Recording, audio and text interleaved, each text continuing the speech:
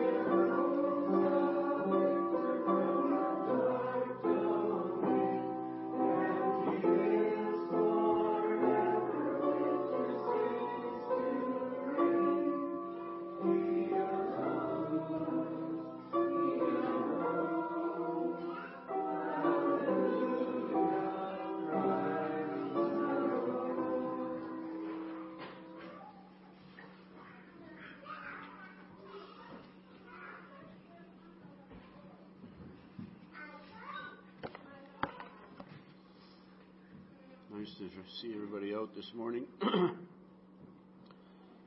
going to begin by reading a few verses. Excuse me, if I can make it through this. The last chapter of Matthew. In the end of the Sabbath, as it began to dawn the first day of the week, came Mary Magdalene and the other Mary to see the sepulchre. And behold, there was a great earthquake, for the angel of the Lord descended from heaven and came and rolled back the stone from the door and sat upon it. His countenance was like lightning, and his raiment was white as snow. And for fear of him did the keepers shake and became as dead men. And the angel answered and said unto the woman, Fear not ye, for I know that ye seek Jesus, which was crucified. He is not here, for he is risen, as he said. Come see the place where the Lord lay, and go quickly and tell his disciples that he is risen from the dead.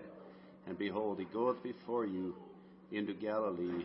There shall ye see him, as I have told you.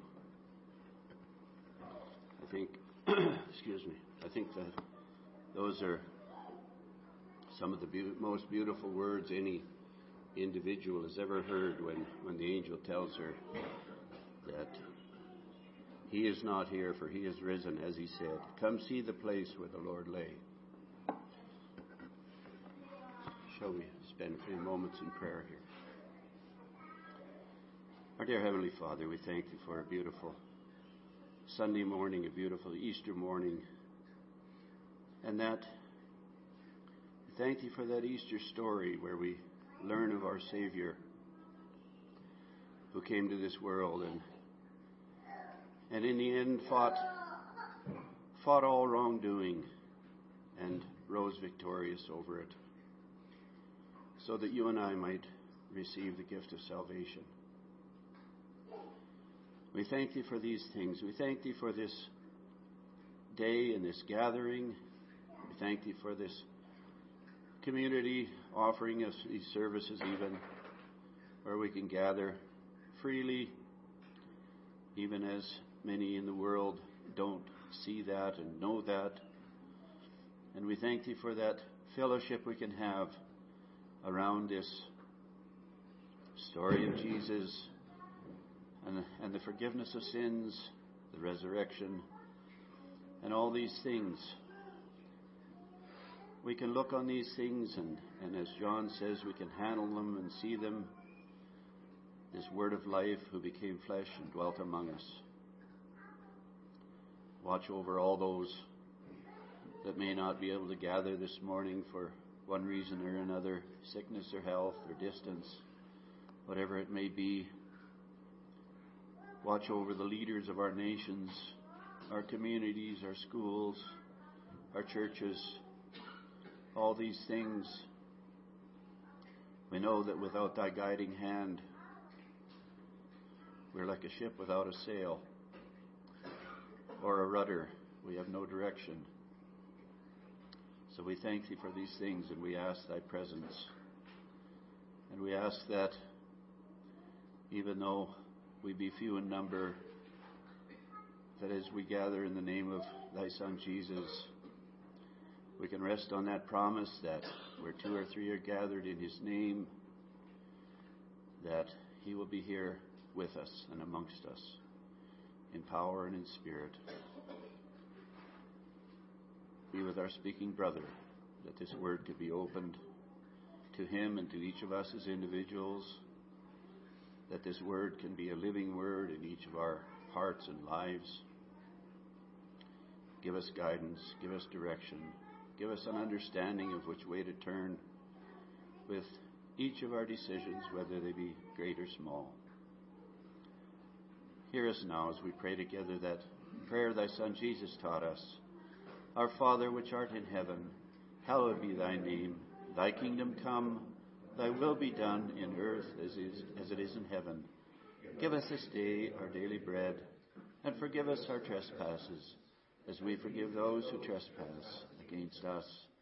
And lead us not into temptation, but deliver us from evil. For thine is the kingdom, and the power, and the glory, forever and ever. Amen.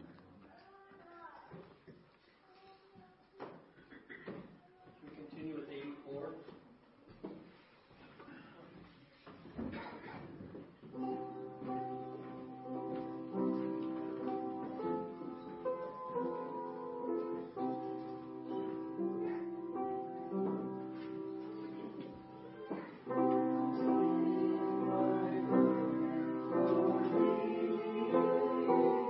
My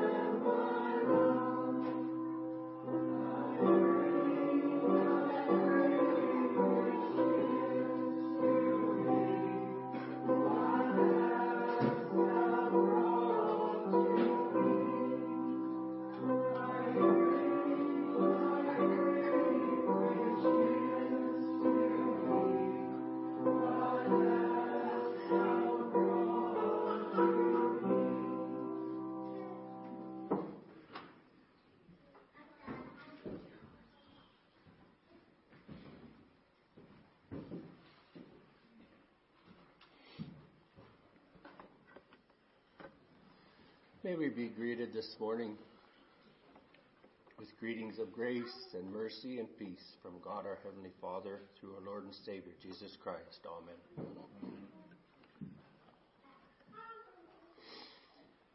As George has already prayed, I would, covet your prayers that the Spirit of God would open this word to us and that it would open all of our hearts also. That story, which I'm sure we are familiar with, could be made new in our hearts this morning. And that knowledge of what God through Christ accomplished for us in this that we commemorate here at Easter time could bring us joy and refresh our hearts, and that we could even this morning take this time to turn our thoughts and our hearts to matters that are beyond these natural things, that are matters of eternity, and that we could be reassured in our hearts, brought that message, that it was done for me, and that each of us could say that for ourselves, and that it could be the thought in our hearts and in our souls, that this that was accomplished on the cross those many years ago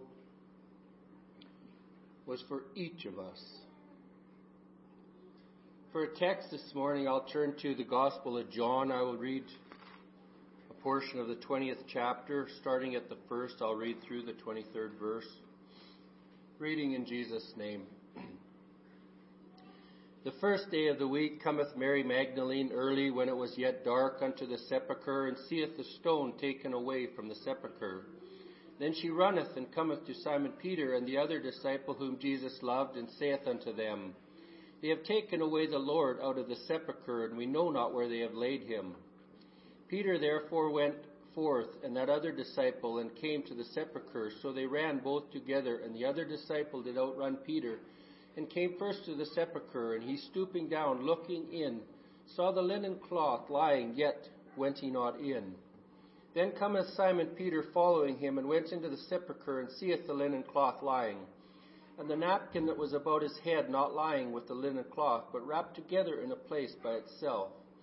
Then went in also that other disciple which came first to the sepulchre, and he saw and believed. For as yet they knew not the sepulchre, that he might rise again from the dead. Knew not the scripture, that he might rise again from the dead. Then the disciples went away again unto their own home. But Mary stood without the sepulchre weeping, and as she wept, she stooped down and looked into the sepulchre. And seeing two angels in white sitting, the one at the head and the other at the feet, where the body of Jesus had lain. And they say unto her, Woman, why weepest thou? She saith unto them, Because they have taken away my Lord, and I know not where they have laid him. And when she had thus said, she turned herself back, and saw Jesus standing, and knew not that it was Jesus. Jesus saith unto her, Woman, why weepest thou? Whom seekest thou? She, supposing him to be the gardener, saith unto him, Lord, Sir, if thou have borne him hence, tell me where thou hast laid him, and I will take him away. Jesus saith unto her, Mary. She turned herself, and saith unto him, Rabboni, which is to say, Master. Jesus saith unto her, Touch me not, for I am not yet ascended to my Father, but go to my brethren, and say unto them, I ascend unto my Father and your Father, and to my God and your God. Mary Magdalene came and told the disciples that she had seen the Lord, and that he had spoken these things unto her. Then the same day at even, being the first day of the week, when the doors were shut, where the disciples were assembled for fear of the Jews, came Jesus, and stood in the midst, and saith unto them, Peace be unto you. And when he had so said, he showed them his hands and his side. Then were the disciples glad when they saw the Lord. Then said Jesus to them again, Peace be unto you. As my Father hath sent me, even so send I you. And when he had said this, he breathed on them and said unto them, Receive ye the Holy Ghost. Whosoever sins ye remit, they are remitted unto them. And whosoever sins ye retain, they are retained. Amen.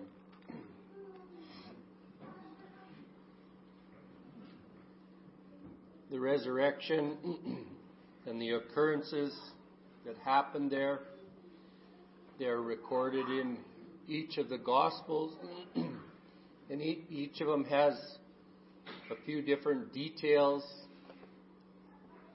and it is sometimes difficult to know where to take a text, but it seemed that we would turn to John this morning. It begins that the first day of the week cometh Mary Magdalene. We many times question why it is that we gather on Sunday. The Bible, we know that it speaks to gather on the seventh day, which is the Sabbath.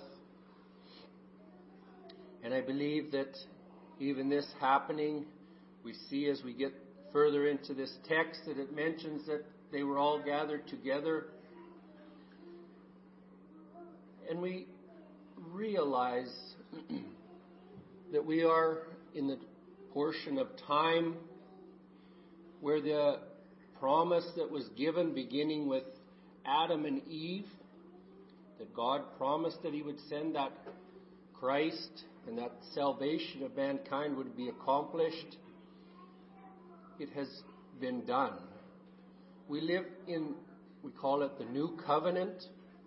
We know that God gave a covenant to Abraham, and he renewed it and brought it, and it is recorded of him speaking to many of those in the Old Testament.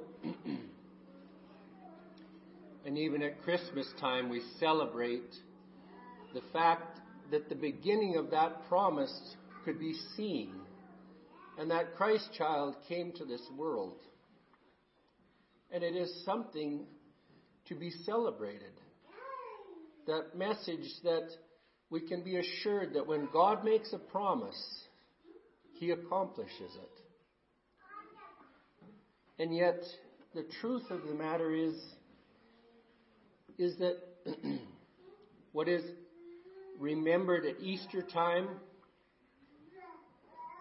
and it is, I guess, difficult to put importance upon these things, but we see the fulfillment of that promise. Adam and Eve, and I mentioned this Friday when we had service, God put them in the Garden of Eden, and he gave them one rule. And we know the story. They were not able to keep even that one rule that God laid out for them. And we know that if we look through the Old Testament laws, and even if we just look at that portion that we call the Ten Commandments, we as people, if we are willing to be honest with ourselves, we look at those things and can very quickly recognize that we fall short. And the Bible tells us that even the best that we do on our own is as filthy rags before God. And yet it also tells us that our God demands complete perfection of us. And we walk in our lives on a daily basis, and we recognize very quickly, if we are willing to be honest with ourselves, that we fall short of what God would want for us. And the Bible tells us that there is a heaven to gain and a hell to shun. We live in this world and we look around us and we see, it would appear that there is a lot that is very contrary to what God would desire.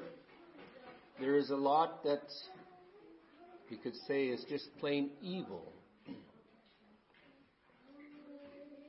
And it can get disheartening, even as Christians, to look at those things. we see the difference between how God deals and how people deal. It is God's desire to look and work with the hearts of people, of individuals. And if we look into the Bible, we see that there is great value put upon every single heart and every single human being in this world. And yet God He does not come down and force people. He gives that gift full and free of salvation, and that you can turn by faith to Him. And what we commemorate at Easter time is the fulfillment of that promise, and that Savior came. And we know the story. He died and shed His blood, that payment would be made for what we fall short. And it is something that is beyond our natural reasoning. And it is something that God desires that, if I put it this way, He desires that that message would go past our mind and that it would rest on our hearts. And I would hope that we could take those things and not try to reason them out, but see, does this answer with my heart? Does what this message of what this gospel tells us, does it bring reassurance and peace to our hearts? That is what God is desiring. This tells us here, and it tells us of Mary coming. And we know the story that Joseph of Arimathea, he took down the body, and it was coming near to the Sabbath. And so he laid it in the tomb. And if we would have looked into that portion just before George read there in Matthew, it tells us that the scribes and Pharisees, they had heard that Jesus was going to rise again from the dead. And they wanted to make very sure that this didn't happen. They took and even sealed the tomb and put soldiers there that they said his disciples will probably come and steal the body and say that he rose again. And we recognize that in spite of man's best efforts, an angel came and the stone was rolled away and he rose again from the dead. And Mary comes here and she sees that it's been taken away. This stone is gone. And she runs and tells Peter and John what she's seen, and they go there to see for themselves. We see further down there that he comes and appears to the disciples and shows them his hands and his feet. And I just mention that because if we read a little further, we get the story of Thomas, and we know the story of doubting Thomas. And he is called that because he says, well, unless he sees these things, he's not going to believe. And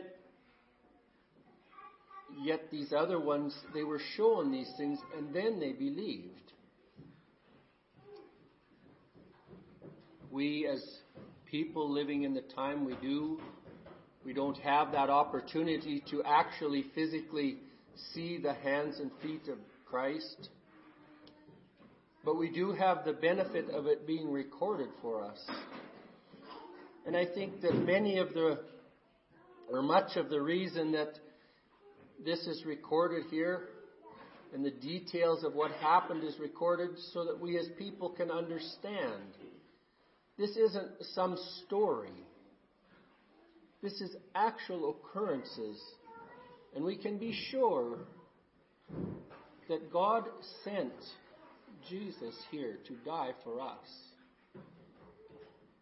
And he took our sins upon himself. It says not only did he take those sins, but he became sin for us. and he made payment for them because we do not have the ability to. The best that we can do falls short of what God demands in perfection.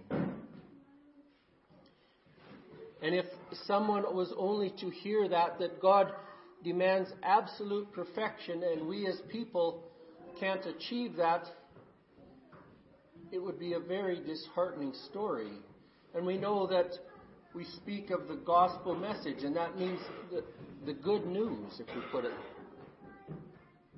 And that doesn't sound like very good news, that we cannot achieve to be good enough for what God demands. And that could bring just plain hopelessness to a heart. And it is why I would hope that us as people who understand and know these facts, we would never leave someone in that place. That we would bring this message that Jesus arose. We can go through these things that are here. And we know that in the one place it is recorded, and this is almost just history, but we know that the temple was built and there was different places, and there was the holiest of holies where the mercy seat was. And there was a heavy curtain in front of that only the high priest could go in there once a year, and then only if he brought blood. And it is recorded that when Jesus died, that veil was torn in two. And we see a picture, and we know what happened in that holiest of holies. The priest brought blood as sacrifice for the sins of the people. And the fact that that was opened up allows us to know and to believe that that mercy seat is available to all of us. If we come there with the blood of Christ, it isn't something that we can bring. We come there as sinners, seeking that there could be forgiveness for me. Not because of what I've done, but because of what my Savior has done. We have that privilege of coming and standing before Almighty God, and I'll put it very much in my terms. And if someone feels that this doesn't line up with what the Scripture says, please bring that to me. But it's like we can come and say, God, I'm a sinner, I'm imperfect. But there's one here that has said he will stand in my place. And he will take my sin, and I can take his perfection and righteousness for me. The Word of God tells us that's how it is. What a privilege as people to understand that. And may we put our faith. And God says it is enough. And He sees us through what Christ has done as perfect.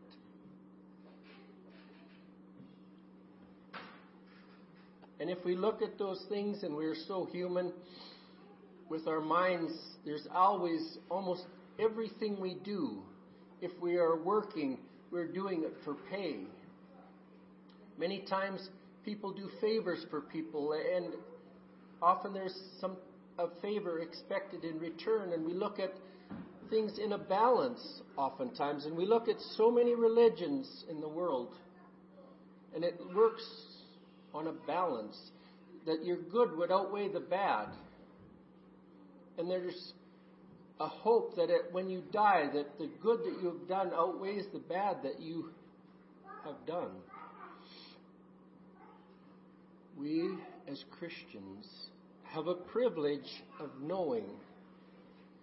We read in the Old Testament, it's recorded in a couple places of God, that He works with a plumb line.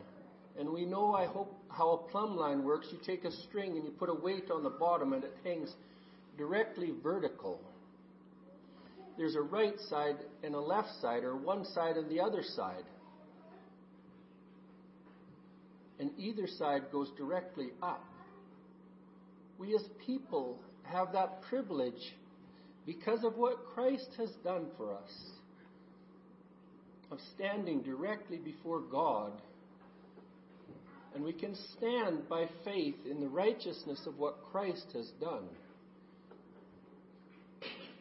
And we can be assured that we are on the right side or the left side. And in the end it says that God will be there, and there will be those on the right hand and on the left hand. It isn't a matter of being in a balance. It's a matter of, do you believe that what Christ has done is enough to pay for what your failures? And the Bible tells us it is. And we have that privilege and understanding, that knowing, we call it the Word of God.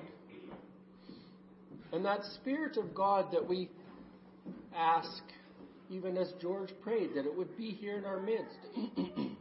It can make this Word alive in a heart. And make it, and give us faith to believe it is so. We see here that Peter and John, that they came and they looked. And Peter goes into there and he sees that the linen clothes are lying there. And it says the napkin that was about his head was not lying with the linen clothes, but was wrapped together in a place by itself. Excuse me. If we look back, and there's the story of Lazarus, and we know that he died and he was in the grave for a number of days. And Jesus comes and it says he calls him and tells him to come out of the grave. And it says that his head was wrapped in a napkin. And Jesus tells him to take it off him.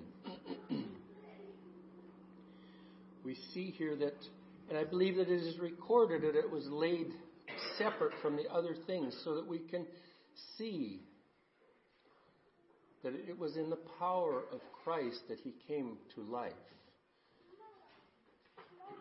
And death was overcome, and we can look into that holiest of holies. And that Spirit of God can open our eyes and our hearts to that message of what was accomplished for us on the cross.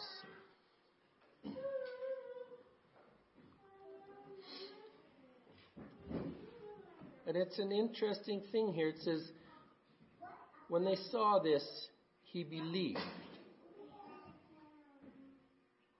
I pray that our hearts could see that Christ arose and we could believe that. It said, then the disciples went away unto their own home. But Mary stood without of the sepulchre weeping, and as she wept, she stooped down and looked into the sepulchre.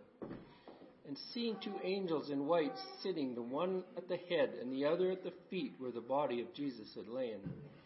And they say unto her, Woman, why weepest thou? She saith unto them, Because they have taken away my Lord, and I know not where they have laid him. And when she had thus said, she turned herself back and saw Jesus standing, and knew not that it was Jesus. Here, just in this chapter, we see how Jesus works differently with each individual.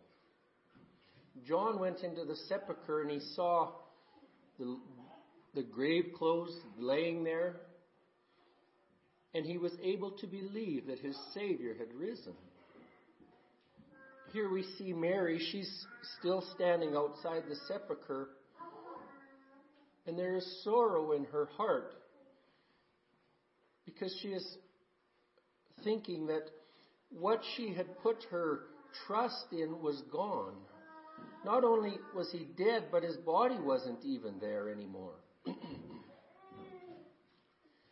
The angels tell her that, ask her why she's weeping. She tells them. And then she turns around and we see that Jesus is standing there. And we see the love of our Savior for individual hearts. She was in sorrow. And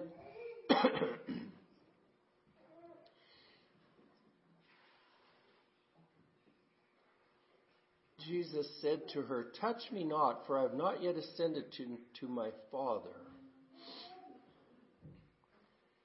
And this is something that it is hard for my mind to comprehend. And probably many of you have heard me say this.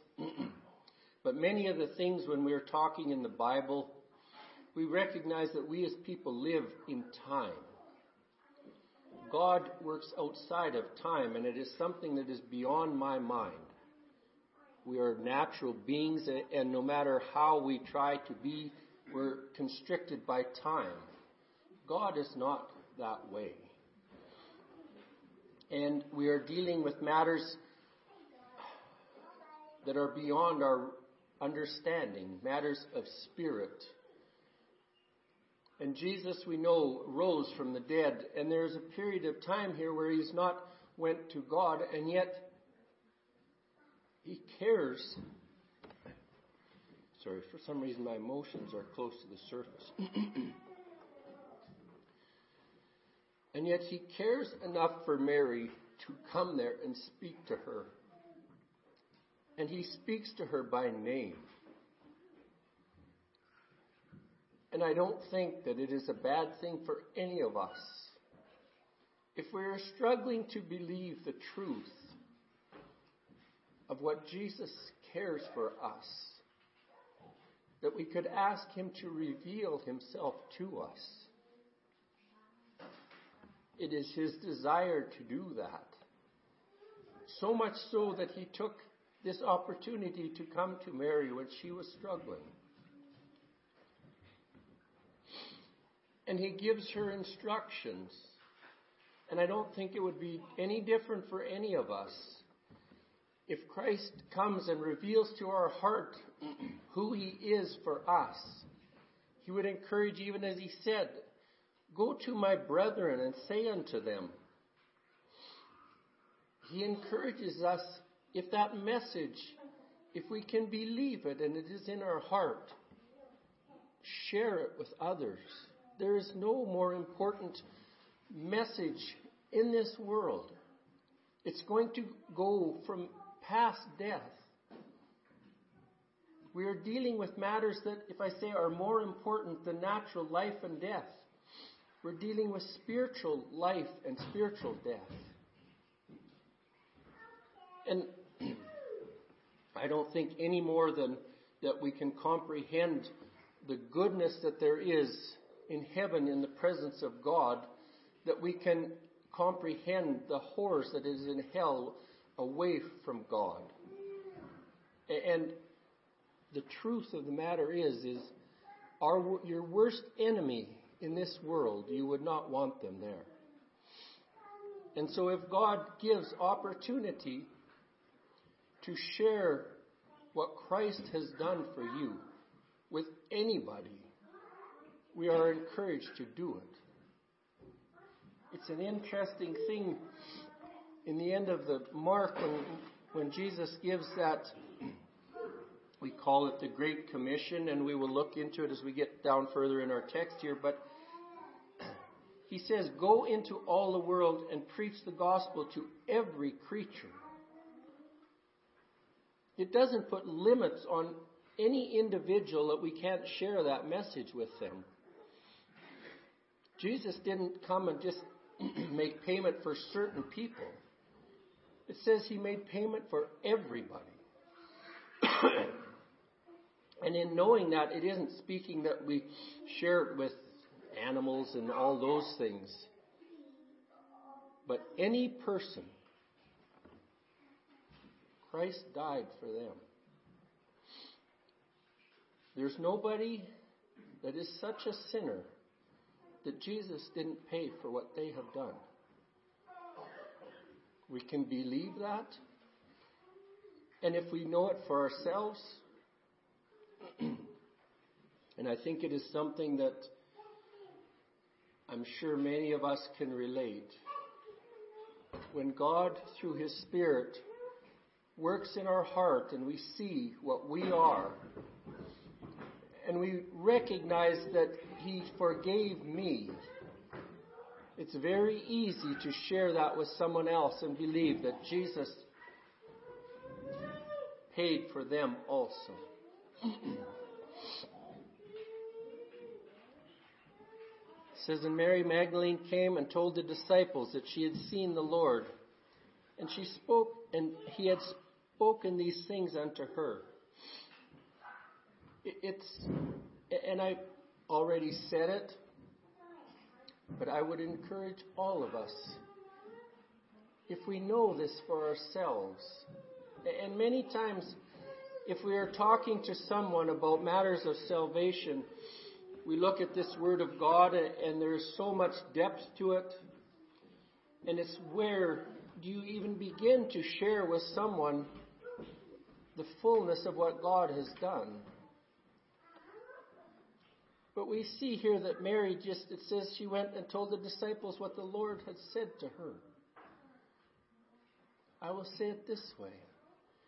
Just share with anybody what Jesus has done for you. There's no more powerful message. Because for you it is not something that's some theory or some story. You know it. You've experienced that for yourself. You believe it because it's yours. Share that. It's that simple. It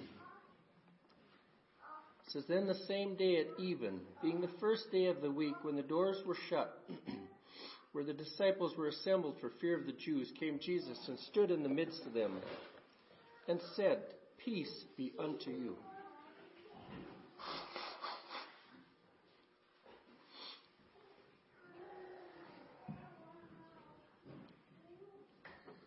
It is something, I think, for us to remember that when Jesus comes, He comes to bring peace to a heart.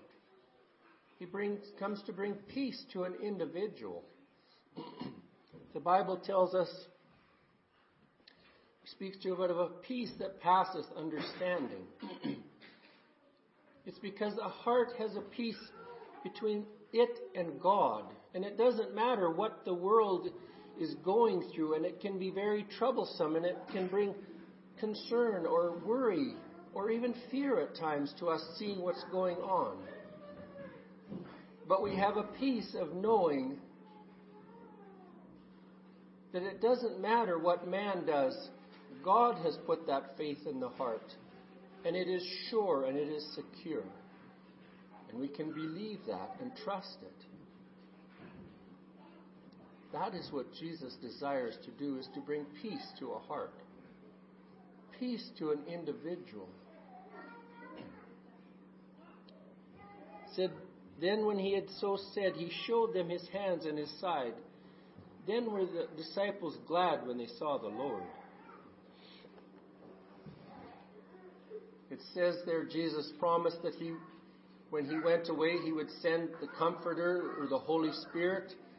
And I should just read it so I don't misquote it a little bit. And it says, but the Comforter, which is the Holy Ghost, whom the Father will send in my name, He shall teach you all things, and bring all things to your remembrance, whatsoever I have said unto you. That Spirit will bring that message of what Christ has done. He will show to a heart that Jesus died on the cross, His hands and His feet and those wounds, that they are real. They were real. And He died for us.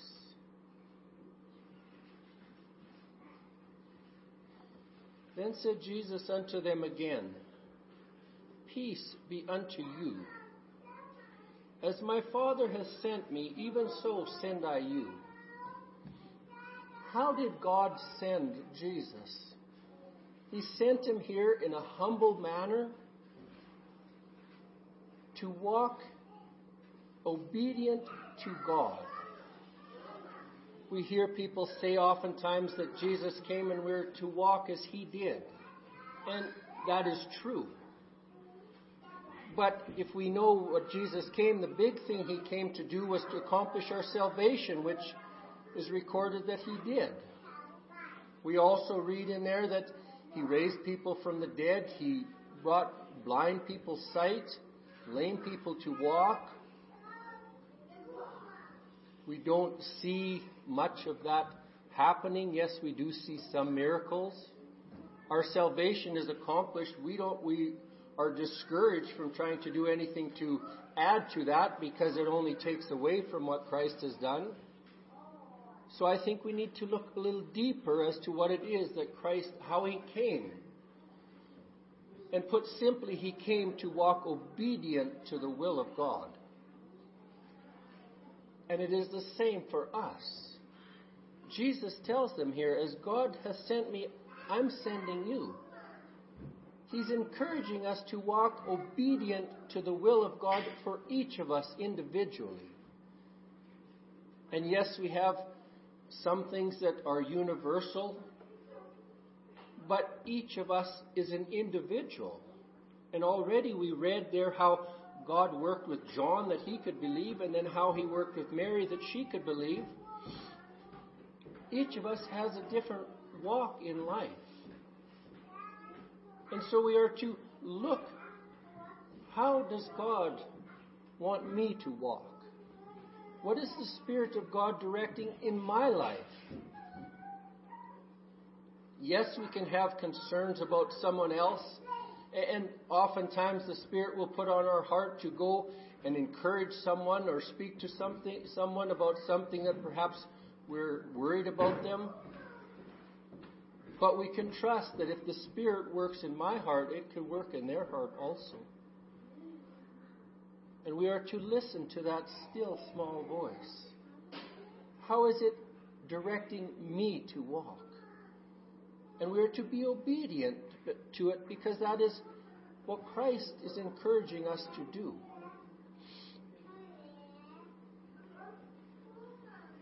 It said, and when he had said this, he breathed on them and said unto them, receive ye the Holy Ghost. It is, if I say to me, the simplest definition of a living Christian. The fact that the Spirit of God dwells in that heart. It's that simple. And it is something that we cannot produce. We can't give someone that Spirit. We can share the message of what Christ has done. We can share the message of what Christ has done for me. We can assure them and encourage them to believe it, but it says faith comes by hearing, and hearing by the Word of God. Christ gives that. Christ, through His Spirit, opens that Word to a heart. And it is an important thing here that happens after He gives them the Holy Ghost. And we know that it is recorded at the day of Pentecost that the Holy Ghost came upon them in power. And so we see that God gives that Spirit, and sometimes He gives it in power. And when He gives His Spirit in power, there's miraculous things that can happen. But we see here that even receiving it, it gives us a commission. He says, receive ye the Holy Ghost. Whosoever sins ye remit, they are remitted unto them, and whosoever sins ye retain, they are retained.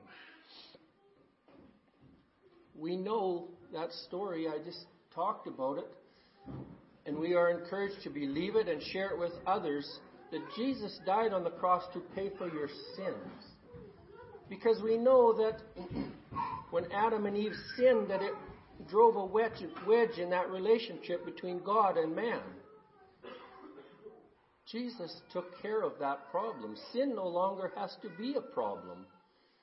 If we're going to hold on to it and try to take care of it ourselves and do enough good and live in such a way that it will God will look favorably upon us, the Bible says it's not enough. And if we're struggling to believe that what we have done and that weight of sin that is on our heart is so much that how could God look favorably on me? It tells us that we're to come boldly to that altar of mercy. I already talked about how that veil was rent in two and that it was open to that holiest of holies, where that mercy seat is found, and we're to come boldly there. I'm sure any of us who's had to come and confess of something that we've done wrong, you don't feel like you're coming very boldly. And it doesn't mean, and I will use the two words, oftentimes we can put boldness with perhaps brazen. We are to come humbly and contrite, but boldly in the fact that we have full assurance that those things are paid for, that Christ's blood covered them. And as Christians, it says, whoever sins, that we remit. It isn't us forgiving them. And I like to turn to that portion where it tells us that we are the ambassadors of God. And maybe I repeat this too often, but please bear with me. We know that an ambassador is from one country and is in a different country that is not his home country. And in being the ambassador, he has the full authority of the government from the country that he came from to proclaim whatever that government tells him to proclaim. Anything that he comes up with on his own, he doesn't have that authority to make statements. But whatever his leader tells him, he has full authority of that government to proclaim. We are called the children of God, and it tells us that in something that is beyond our reasoning, we are already in heaven. The Spirit of God dwells us, and as His ambassadors, we have the full authority of God to proclaim what He tells us to. And here Jesus tells us that we are to encourage people to believe their sins forgiven. We have that authority, not because of who we are in our natural flesh, but who we are because the Spirit of God dwells in us. It isn't something that we proclaim, it's something that we are the lips of God proclaiming. And we encourage people, and this morning I would encourage all of us to believe that. Believe that message because of the blood of Christ shed on the cross and because He rose again from the dead. Our sins are forgiven. And we can stand before God without fear of judgment because Jesus took it on Himself. That is the essence of the gospel message. It doesn't matter how much someone is struggling or how big the sin that they're struggling with. They can believe that it is washed away by the blood of Christ and we are free. And it brings peace to a heart. And may that message of what Christ accomplished on the cross and through His resurrection that we remember at Easter be entrenched and refreshed in our hearts every day that God gives us to walk in this world. That it could be so sure to us that we would feel free to share it with others. May God add His blessing to His word. In Jesus' name, amen. Amen. Shall we close with 77 and then we will have a baptism?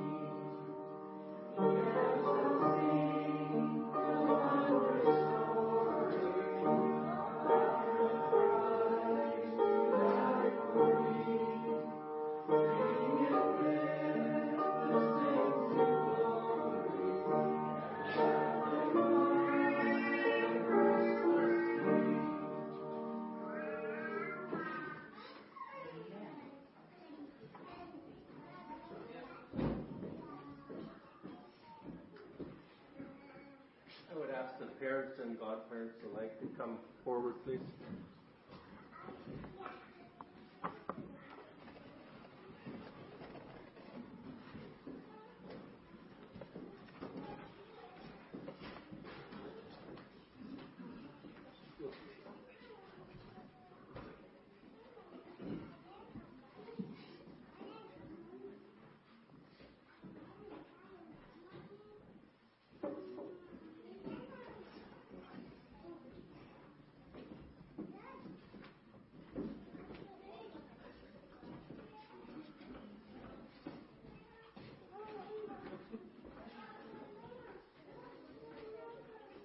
Of the Father, and of the Son, and of the Holy Ghost. Amen. Amen.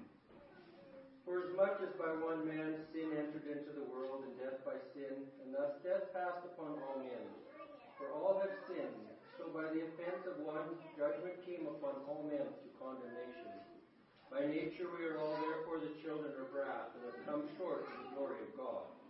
But as through one man's disobedience many were made sinners, so through the obedience of one shall many be made righteous. That as sin reigneth unto death, even so might grace reign through righteousness unto eternal life by Jesus Christ our Lord, who was delivered for our offenses and was raised again for our justification. It is therefore most meet and right that in obedience to his commandments and trusting in his promises, we bring our children to be baptized in the name of God, the Father, Son, and Holy Ghost. Amen. Our Lord Jesus Christ has himself instituted holy baptism, saying to his disciples, All power is given unto me in heaven and in earth. Go ye therefore and teach all nations, baptizing them in the name of the Father, and of the Son, and of the Holy Ghost, teaching them to observe all things whatsoever I have commanded you. And lo, I am with you always, even unto the end of the world. This comforting gospel from the 10th chapter of Mark assures us that God hears our prayers and graciously receives children. And they brought young children to him that he should touch them, and his disciples rebuked those that brought them. But Jesus saw it, and he was much displeased, and said unto them, Suffer the little children to come unto me, and forbid them not, for of such is the kingdom of God. Verily I say unto you, whosoever shall not receive the kingdom of God as a little child, he shall not enter therein. And he took them up in his arms, put his hands upon them, and blessed them, saying, Our Father which art in heaven, hallowed be thy name. Thy kingdom come, thy will be done in earth as it is in heaven.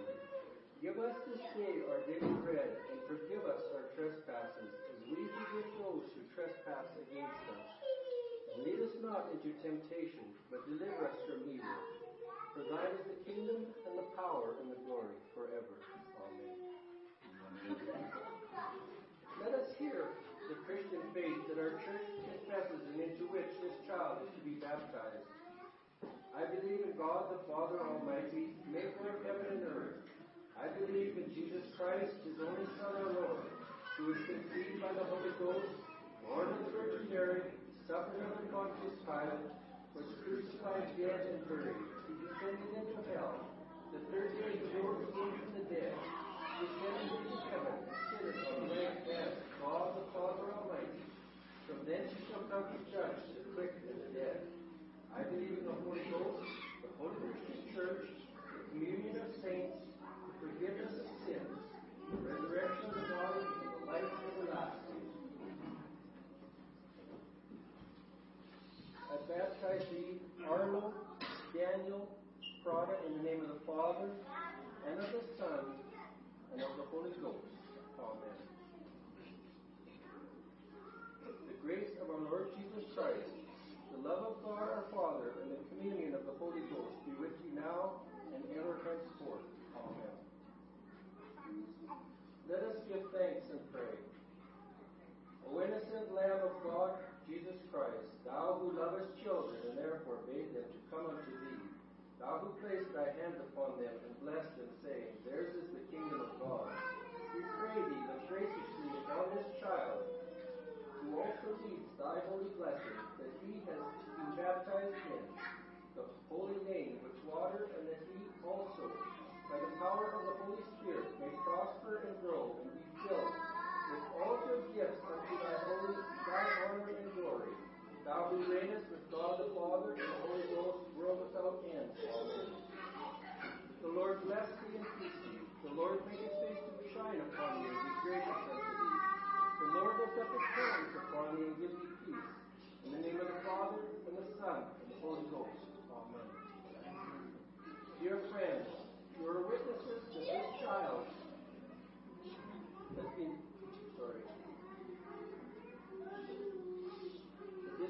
has been baptized in the name of the Father, and the Son, and the Holy Ghost. Therefore I exhort you, parents and godparents, early to teach this child that which our Lord Jesus Christ in his word has commanded us, so that he may grow in the grace and knowledge of God and our Redeemer Jesus Christ, abiding in this covenant wherein God in his grace has received him through the merits of Jesus Christ our Lord. To this end may God give you his grace. Amen. Glory be to God, and to the Son, and to the Holy Ghost, as it is in the beginning, is now, and ever shall be, world without end. Amen. The peace of God be